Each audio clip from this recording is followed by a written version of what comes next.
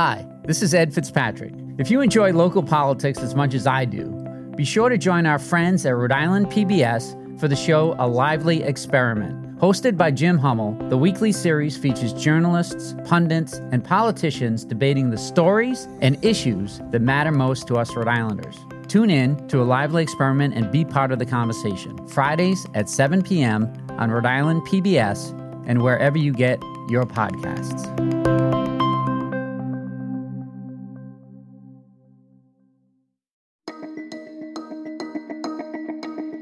From the Boston Globe, this is Rhode Island Report.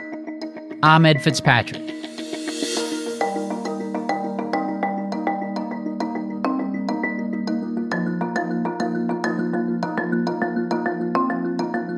Welcome back to the podcast where we bring you big conversations from our very small state. Rhode Island Senate leaders have just unveiled their priorities for the new legislative session. On their list, expanded access to pre-K for young children, funding for school construction, and replacing the state's aging water and sewer systems, including all those lead pipes that are still in use. Today, I talked to Senate President Dominic J. Ruggerio about his vision for the new year, how the Senate will convene with COVID on the rise again, and his own political future. And stay tuned after the interview. We got some great responses to our chestnut episode last week, and I've got one chestnut war story you won't want to miss. We'll be back after this short break.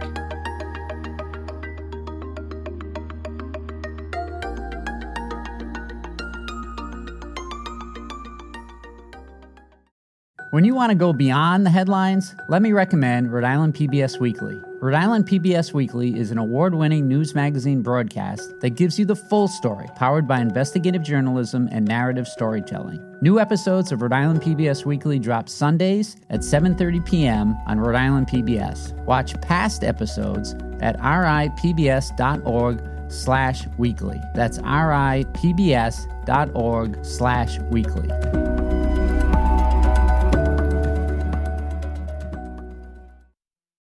Dominic J. Ruggerio has been president of the Rhode Island Senate since 2017. A North Providence Democrat, he previously served as Senate Majority Leader. He was first elected to the Senate in 1984, and he served in the House from 1981 to 1984. President Ruggerio, thank you for joining us today. Thank you very much for having me today, Ed. Your first podcast, I understand. This is my first podcast, yes. So bear with me. The 2022 legislative session will begin soon. What are your top three priorities? This year, our top three priorities are universal pre-K. We're working on that. I have three of my senators, amongst other people, that are working on that particular issue. We feel that is something that we need for young people. We want to start that with people from 3 and 4 years old, and I think that will help people, number one, to get back to work, and it'll also help our young students get involved in the academic arena a lot earlier than normal. So, and we have a program right now that has started that. However, we are looking to accelerate the universal pre-K. So that's one of our objectives right now. Another of our objectives is provide more bond money for school construction. We've seen some of the good things that have happened with school construction throughout the state, especially the East Providence High School, which is an absolute state-of-the-art facility that I think the public will be immensely proud of. Yeah, that looks nice. I saw that the other day. Yes, it's absolutely beautiful, and I know Central Falls is looking to build a new high school, and recently Pawtucket has come up with a new proposal for the property that was once McCoy Stadium. Yeah, I wrote about that over the weekend. That Pawtucket's moving ahead with a plan to tear down McCoy Stadium, now that the Paw Sox are in Worcester, and erect a new high school that would consolidate Shea and Tolman high schools, right? So the price tag is $302 million, and the bonding would require assembly approval. Do you support that? Yes, I do support that. They're in dire need of a new facility. I think that's a great site for that. I think that the site has to be worked on a little. I think there's some remediation that has to be involved. But I think that's a great site for that particular building. And you mentioned the universal pre-K. We're on track for that, but how long would it take under the current program to get to universal? Everybody wants it. Under the current program, it would probably take about anywhere from 28 to 30 years. We want to accelerate that to make that happen within a 5-year period. I know that it's going to be expensive. It's going to be a legacy cost, but I think it's definitely something that we actually need. We're having learning loss with the young people. I think those young people from 3 to 4 years old should get started earlier. So that's one of our initiatives that we're going to be looking at in this legislative session. And how much would it cost to accelerate that program? Well, the cost it'll be pretty substantial. It'll probably cost anywhere from $100 to $125 million. But I think it's well worth it. It's a great investment. And as not only myself, but the speaker has said, we're looking to use some of this COVID money to make reinvestments in our economy, reinvestments in our education system. We're not just looking to plug holes with the money that we have coming from the government. We're looking to do something that will be beneficial in the near future. All right, so the top 3 priorities, you talked about universal pre-K, school construction. What's the third? Obviously, we have to do something with our infrastructure in the state of Rhode Island. We've done a very good job, and I have to give credit to the Department of Transportation and Director Alviti over there for getting a lot of projects off the ground. We've seen a tremendous amount of construction in the state, but I think there's more that needs to be done. We have to look at our water system, especially where lead pipes are concerned, because that is a detriment to young people. And I think we have to look at a whole bunch of things as far as it affects the infrastructure, as far as coastal resiliency. We have to look at some of the dams in the state of Rhode Island. We have 16 dams that are in dire need of repair.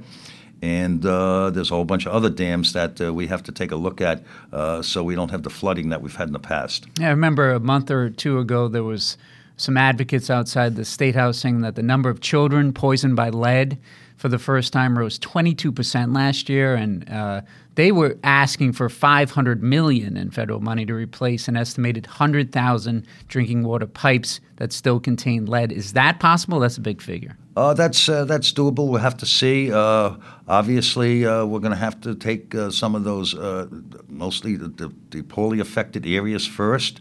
But I think that's doable. I'm not sure about the cost. I don't think we've run that numbers, but that's an estimate from some of the advocates. They want to use that money for that purpose, and I'm supportive of that for the most part. So that's a priority.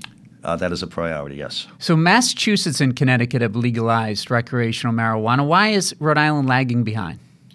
Well, I have the 2 of my senators, Senator Michael McCaffrey, the majority leader in the Senate, and also Senator Josh Miller, who is our chairman of our Health and Human Services Committee.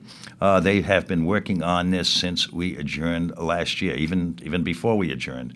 And I think they've done an absolutely great job. They've put extensive hours into this particular issue. They've visited a lot of facilities, not only in this state, but also in Massachusetts. And I think they're relatively close to getting an agreement. What's the main sticking point in the negotiations with Governor McKee's administration in the House? Is it this idea of who's going to regulate it? That's one of the issues that we're concerned with. As far as who's going to regulate it, we are supportive of a independent body. And when I say we, I mean the Senate. I think the House is supportive of that, and we're just going to have to meet with the governor and try to get him to support that. He seems to feel that it's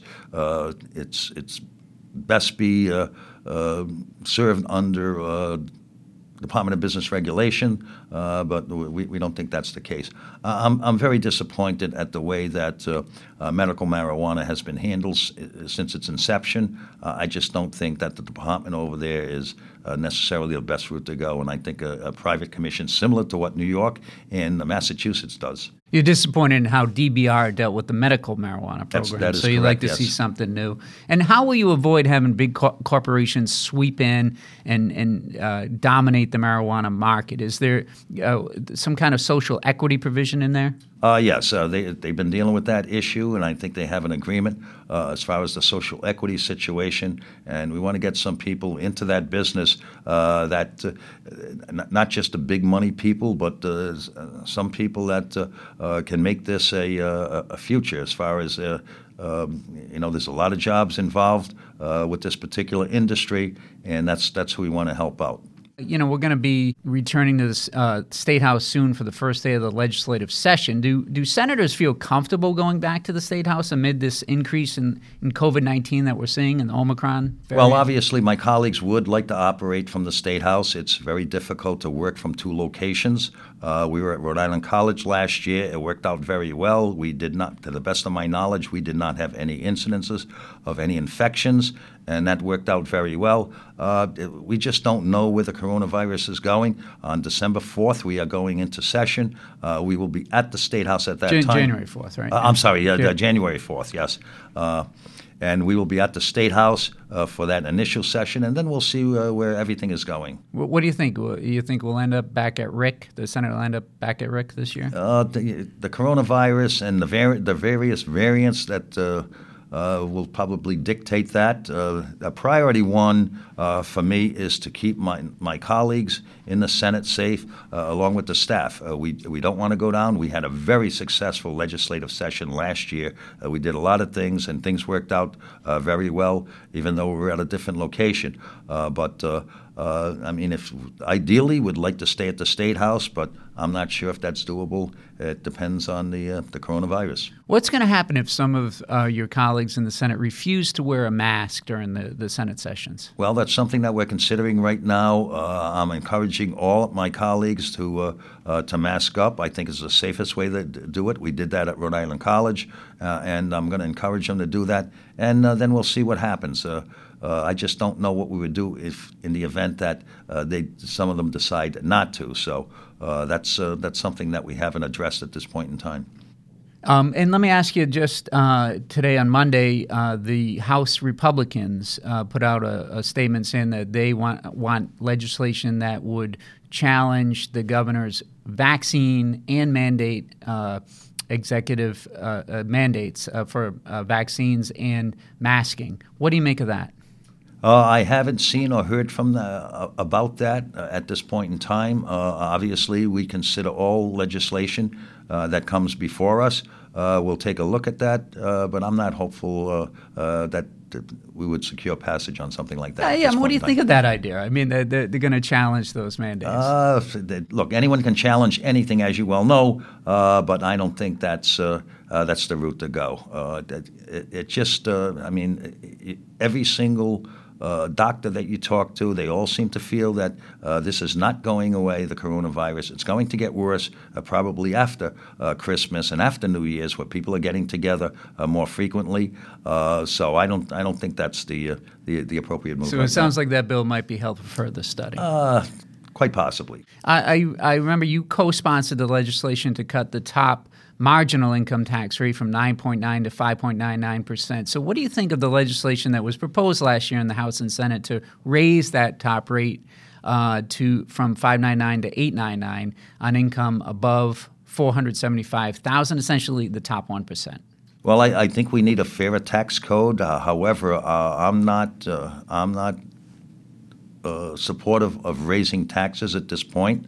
I think that some of the people that in the higher salaries, I don't want to lose them in the state. That has happened before in the past. You think they'd move out if you raise that rate? I think they would probably move out, a lot of them. And look, everyone has learned how to operate remotely as a result of the coronavirus, and I think that a lot of people would possibly move out if that was the case. In the kickoff video, a candidate for governor, Matt Brown, said the goal of him and other Rhode Island political cooperative candidates was to form a governing majority in the House, the Senate, and the governor's office. So we're going to take the whole effing State House, he said. What do you say to that?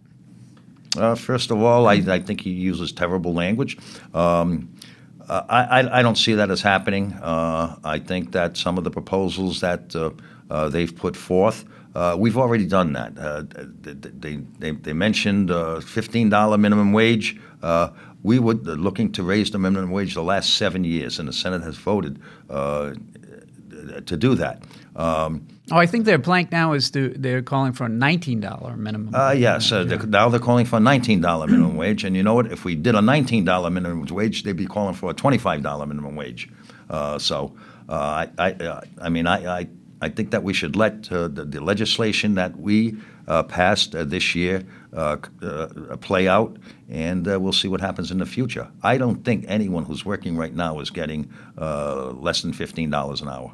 Senator Cynthia Mendes, the lieutenant governor candidate, and Matt Brown just slept in tents outside the State House for 16 days, calling for action on homelessness. Do you think they deserve credit for the action the state has taken to expand the number of emergency shelter beds in recent weeks? Absolutely not. They did absolutely nothing on this particular issue until it came out that the governor was going to appropriate more money at the urging of both the Senate and the House for housing.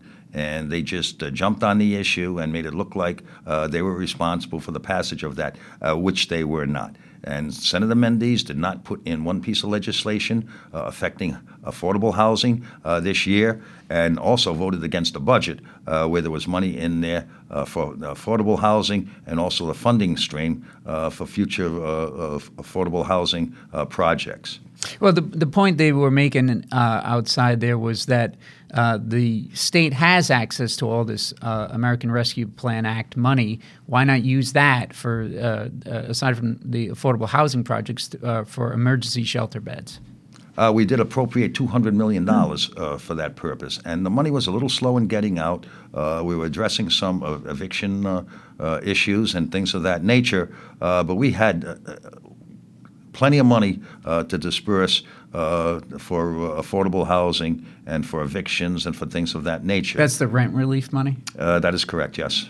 Just this morning, your opponent in the last election, Lenny Seo, tweeted that the latest Senate District 4 redistricting map C is just as gerrymandered as A and B, benefiting Ruggiero at my expense, he said. And I know he's still in the same Senate district as you under these proposed maps, but what do you say to his objection to eliminating that area around Providence College where he performed well in 2020? Reapportionment happens every 10 years, and there's movement, and the commission has been dealing with that particular issue. Keep in mind that I am the only person who lives in North Providence that's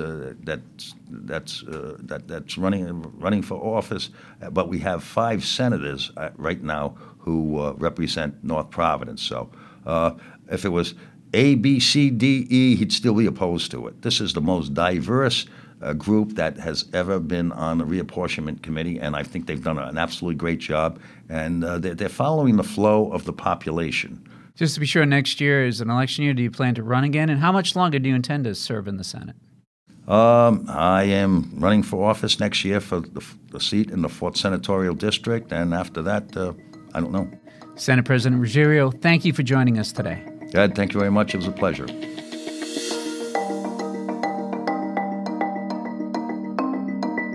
Here are some more stories to check out this week in Globe, Rhode Island. I have the details about a $302 million plan to tear down McCoy Stadium, the former home of the Pawtucket Red Sox, and build a new Pawtucket high school that would consolidate Tolman and Shea high schools.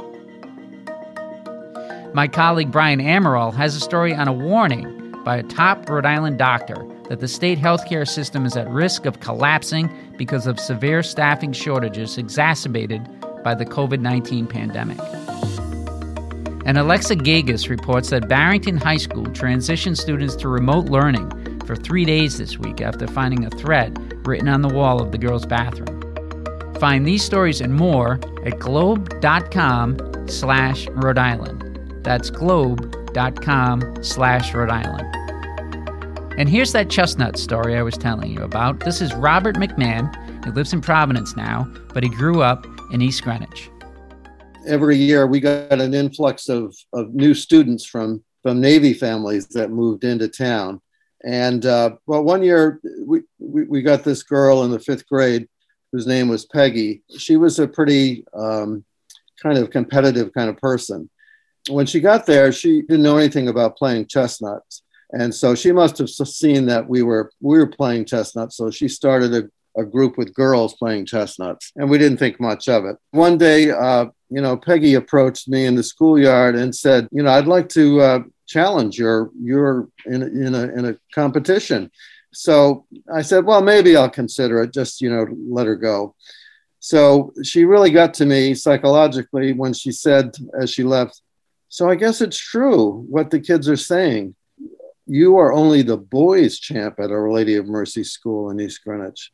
And away she walked off. So that got under my skin. So that indicated just how savvy she was. After school, everybody knew that she had challenged me. And so I had to consult with a couple of friends. And I was getting lots of different advice about whether to go ahead with this match or not to go ahead with it. So I reluctantly agreed. And so we set the match for lunchtime, the Monday before Thanksgiving. She was surprisingly good. She was on target all the time. And the pressure finally got to me a little. And I said, geez, I wonder if I'm going to win this thing. And so the possibility of defeat began to creep into my mind, further affecting my game and my skill. So we were getting close to the end of recess, and finally the bell rang. And the kids were all yelling, one more round, one more round. So my 3 tries in the final round, I struck her, but nothing happened. And then on her first try in the final round, she hit my chestnut and smashed it to smithereens. Nothing remained on my string. So I was just stood there in shock. I was almost in tears as I marched back into school. And it took me a while to get over the defeat. Unfortunately, I never got to have a rematch with Peggy the following school year because her father got transferred.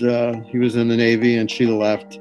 And then I realized, that's it. I'm never going to be able to get my title again. So I forgot about chestnuts and moved on to other activities. Rhode Island Report is a production of the Boston Globe. Today's episode was produced by Megan Hall, Carlos Munoz, and Scott Hellman. Audio mixing and mastering by Marissa Ewing of Hemlock Creek Productions. Our music is from APM. I'm Ed Fitzpatrick. See you next week.